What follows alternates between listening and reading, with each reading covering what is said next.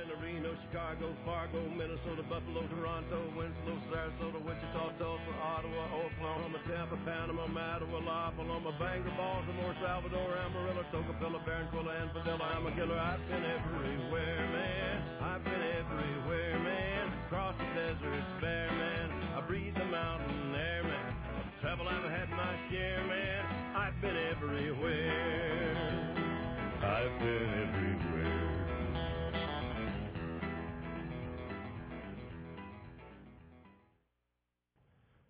So I just learned backstage that low man on the totem pole has to carry out his own table. You notice how they always carry it out for Jeff? I don't know what's going on. Hey, sometimes in life it just feels like we've been everywhere. Like we've done everything. And think about things that here at Crosspoint going on. There's students graduating. There's people being baptized. There's just all kinds of stuff happening here. And it's awesome. Babies are being born. Certainly Abby and I are doing our part with that. People are coming here to check out what God's all about. Some people are coming to Crosspoint just to check out, maybe reconnect with God, to figure out what that means and to see if there is a God. What now? That's the question. With our children, I tried to incorporate Ford in this story, or Jude, I'm sorry. But I'll tell you why in just a minute, why I wasn't able to. But with Ford and Annabelle, right now they are at a point where they want to test everything. They literally just try to figure everything out to give us little tests, little pokes to see what mommy and daddy will do. So we have gotten to the point where we are basically now giving them decisions to make. With whatever they want, there's a decision to be made. For example, a few nights ago, Annabelle wanted to watch Charlie and the Chocolate Factory, and Ford just wants to watch a movie. He doesn't care what it is. So Annabelle says, "Mommy, Daddy, can I watch a movie? Can I watch Charlie and the Chocolate Factory?" So we look at her and we say, "Okay, this is your decision. You're going to have to clean up the toys that are on the living room floor to be able to watch the movie. And if you don't clean them up, then you're not going to be able to." So she started cleaning them up right away, right? And this is why Jude couldn't be in the story, because the messes Jude make get caught by his diaper. So he wasn't able to get involved in that. So they started cleaning up, and my daughter is really smart. So she looks at me and gets a smile on her face and says, "Daddy, I want you." In that moment, I'm like, "Oh, I love you." And then she says, "Daddy, will you help me pick up my toys?" and like any good father would, I get down there and start helping her. I think that is a lot like kind of what the situation we are now. What now? We're at one of those decision points. I'm at one of those decision points. We are here at the verge of making a big decision. And maybe for you, it's things like thinking about your financial portfolio or something like that. Or maybe it's should you play safe with the investments you make. Maybe you're struggling with, should you get engaged or should you break up? You get that moment in a relationship. Maybe for you, you're thinking, man, should I change my career? Or maybe I just need to change my attitude at work. It's just sometimes we have to figure this out. And maybe it's even like, man, should I keep faking my Christian life and come clean and ask God for help? Maybe your what now is your decision time right now. Well, in order to answer the question, what now, I think we really have to break it down a little bit first, because I think there's three questions that I kind of want to address before we do the what now. So the first one, what route are you taking? What route are you taking?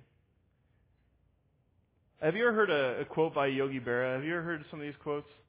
All right, let me get this straight. I like quotes from Yogi Berra. I do not like the Yankees. Okay, I just want to lay that out there. That's really important for me to establish. Sorry if you're a Yankee fan. I'm just not one. So this is one of the Yogi Berra quotes that I always think of when I hear routes. If there's a fork in the road, take it.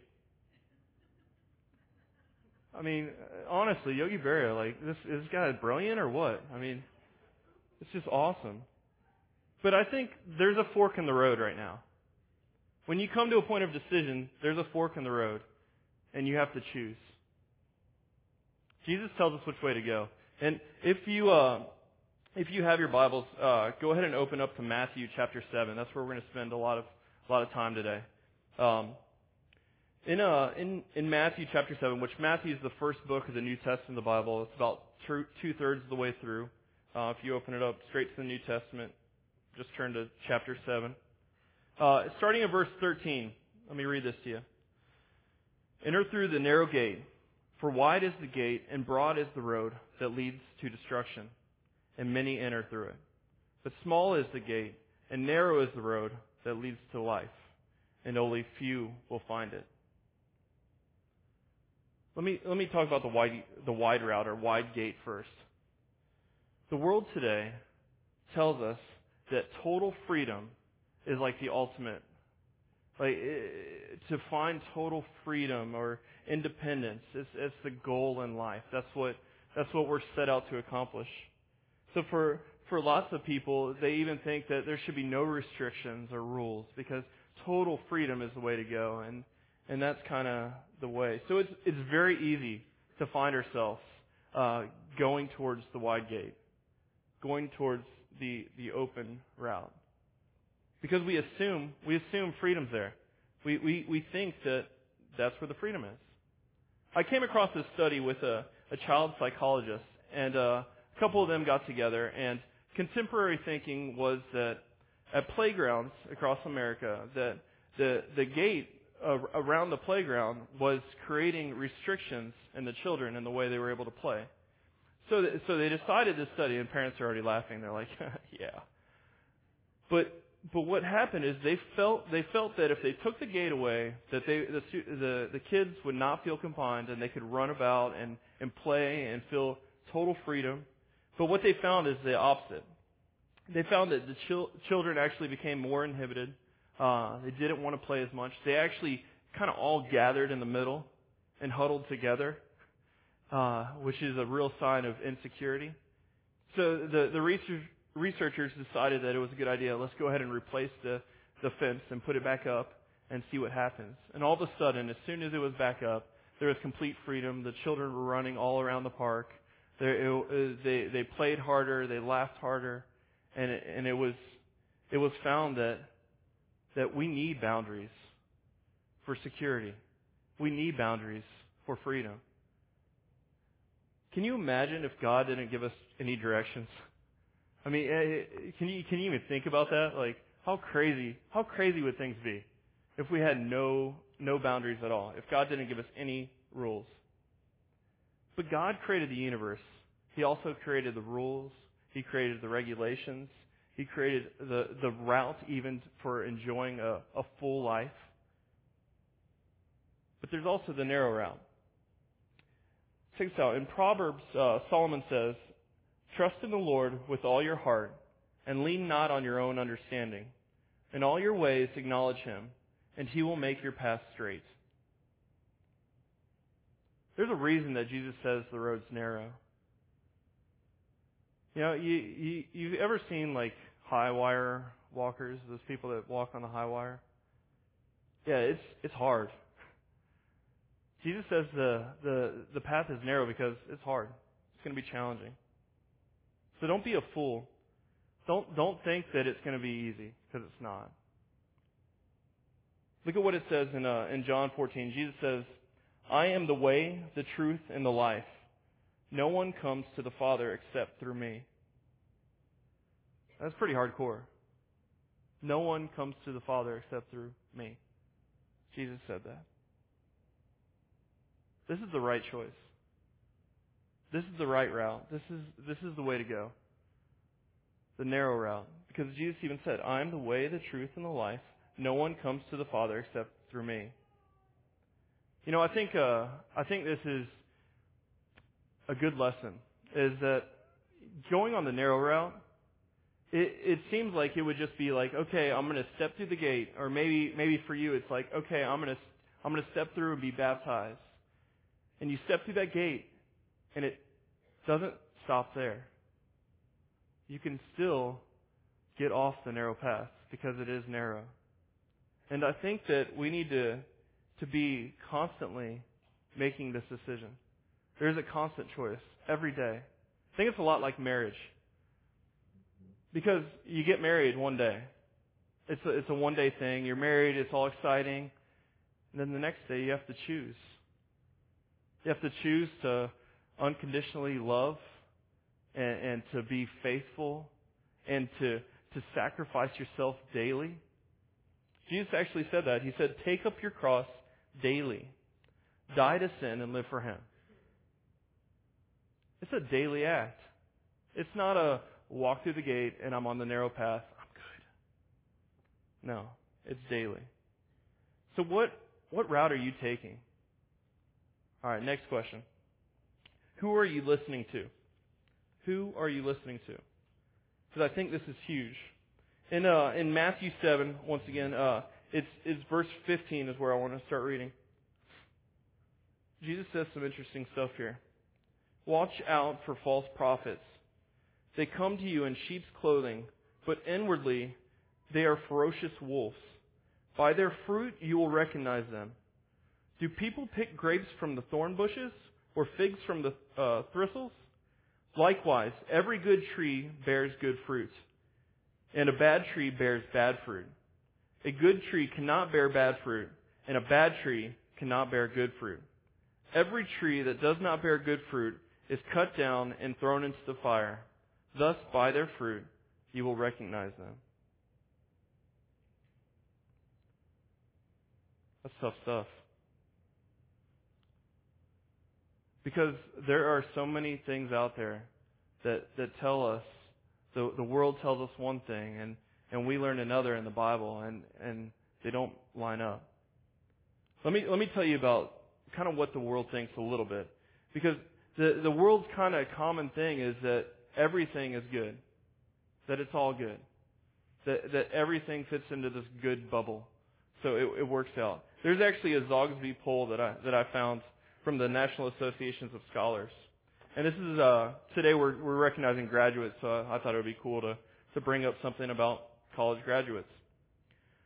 This is was what the poll said. A large majority of this year's college graduates report that their professors tell them there are no clear and uniform standards of right and wrong. The Zogsby poll revealed that 97% of all seniors believe college had equipped them to perform ethically in their future professional lives.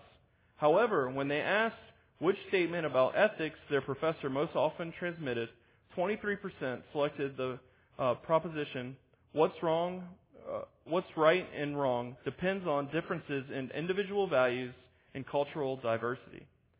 This opposes to only 25% who picked there is a clear and uniform standard of right and wrong by which everyone should be judged. College graduates have been taught, kind of ethics by their professors. And they come out, instead of being taught ethics, they're taught more of a relativism.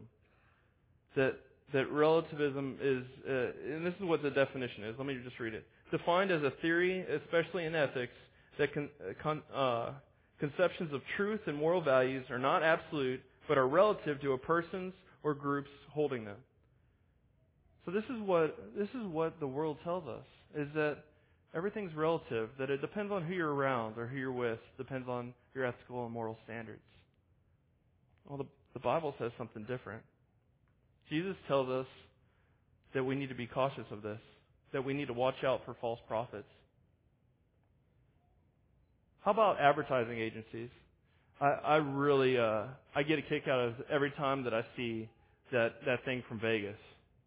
What happens in Vegas stays in Vegas, right? I mean, don't you think, man, that sounds awesome? But it's not true. But deep down we have this feeling like, wouldn't it be awesome if there was no consequences for our behavior? I mean, have you ever thought that? Like, man, I could go to Vegas and, whatever happens is going to stay there, so they said it on the advertisement, so I might as well go and check it out. But the fact is that our actions, our choices, cause rippling effects. And they interfere in our lives for weeks, months, years to come.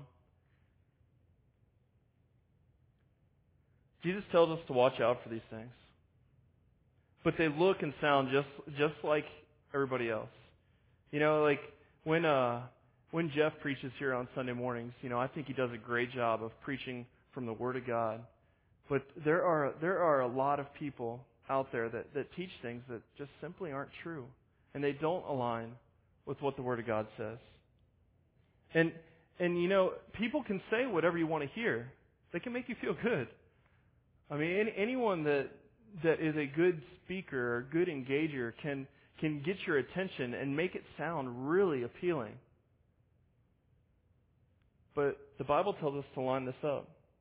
That we need to line up what we hear, that we need to guard ourselves from what the Scripture says.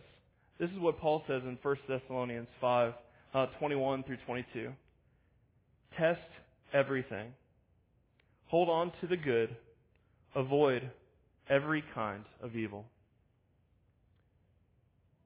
So when we're looking at what now, we need to ask another question. What are you building on? What are you building on? In Matthew chapter 7 again, starting at verse 24. Therefore, everyone who hears these words of mine and puts them into practice is like a wise man who built his house on the rock. The rain came down, the streams rose, and the winds blew and beat against the house, yet it did not fall, because it had its foundation on the rock. But everyone who hears these words of mine and does not put them into practice is like a foolish man who built his house on the sand. The rain came down, the streams rose, the wind blew and beat against that house, and it fell with a great crash. What's your foundation? You know, what's the foundation in life that can't be shaken in your life? That can't be blown away by the storms? What foundation do you have? Maybe it's a foundation of a career. You know, I think recently, with things that have happened in the last couple of years in this area, you know, most of us have kind of learned our lesson in that our foundation cannot be built on a career or a job, because it will be crumbled and it will be crushed. And I know a lot of us, even here at Crosspoint, have gone through that with Cape Coral still ranking among the top in foreclosures in the country. You know, we've dealt with that. We've been up front and in our face. But the world tells us that we need to find a quick fix. That we need to find something just temporary that will work, right? Just whatever you can get. The faster the better. Maybe you built your foundation on like your financial lives. And maybe recently you've watched as stocks have gone up and down, all over the place. And maybe that's like where you've built your foundation and you're losing your hair over this. You know, you got grays in your beard, kind of like I do, thanks to my 3 children. But, you know, maybe that's you. Maybe in those moments you need to think, what is your foundation? What have you built it on? What have you done to make yourself feel secure? Jesus tells us that we got a plan for eternity, not just the short term. He says it's the one who puts the words of mine into practice. There's a big difference between being smart and being wise. I'm still trying to figure this out, but, you know, maybe one day I'll be both. I don't know. Still working on that. I'll get back to you. But there is a big difference. There's a challenge for all of us. Jesus says, you know these things, but if you're really serious about building on a rock, you will put my words into actions. It's real easy to hear things, but to do something is another. One day I hope I can be smart and wise. Check out what James says in the book of James, and I love it. I love the book of James. If you don't know me very well, Book of James. Read it. Do it. All right. So James chapter 1, verse 22 says, "Do not merely listen to the word and so deceive yourself. Do what it says." I came across this quote from Robert Pike. I don't know if you're familiar with Robert Pike, but this is pretty interesting. This is what he said. "Learning has not taken place until behavior has changed." Learning has not taken place until behavior has changed. The fact is, guys, that every day that we're building our foundation, and a lot of it has to do with what route we're taking and kind of, who we're listening to. So which direction are you going? What are you listening to? And that's where you're building your foundation. What does that look like for you? So we get to that point where we've asked these questions and we get back to the what now. Because I don't know, if you're at all like me, I feel like I'm at a decision point, like Crosspoint's at a decision point. We're all like on the verge of making this huge decisions for our lives. And every day we got to choose, and every day it comes back again. There's been a page turned. There's people graduating today. We're going to recognize them in just a little bit in the service. There's like all the people that were baptized we got to celebrate just a moment ago. How awesome is that? But we're faced with that decision. What now? My daughter Annabelle, she's about to turn 3. And just yesterday, I have to share this story with you because I think it is amazing. I think in life we're all going to make bad decisions. Like we're all going to make those unwise decisions. And Annabelle came up to me yesterday and she was struggling to take her nap. So she finally came up to me and she looked me right in the eyes, came out of her bed, and we're like, "What are you doing out of your room? You're supposed to be taking a nap." She looks at me and she says, "Daddy, give me a spanking." And I said, what are you talking about? "No, I'm not going to give you a spanking. What are you talking about?" And she's like, "Daddy, no, you don't understand. I'm not going to take a nap. Give me my spanking."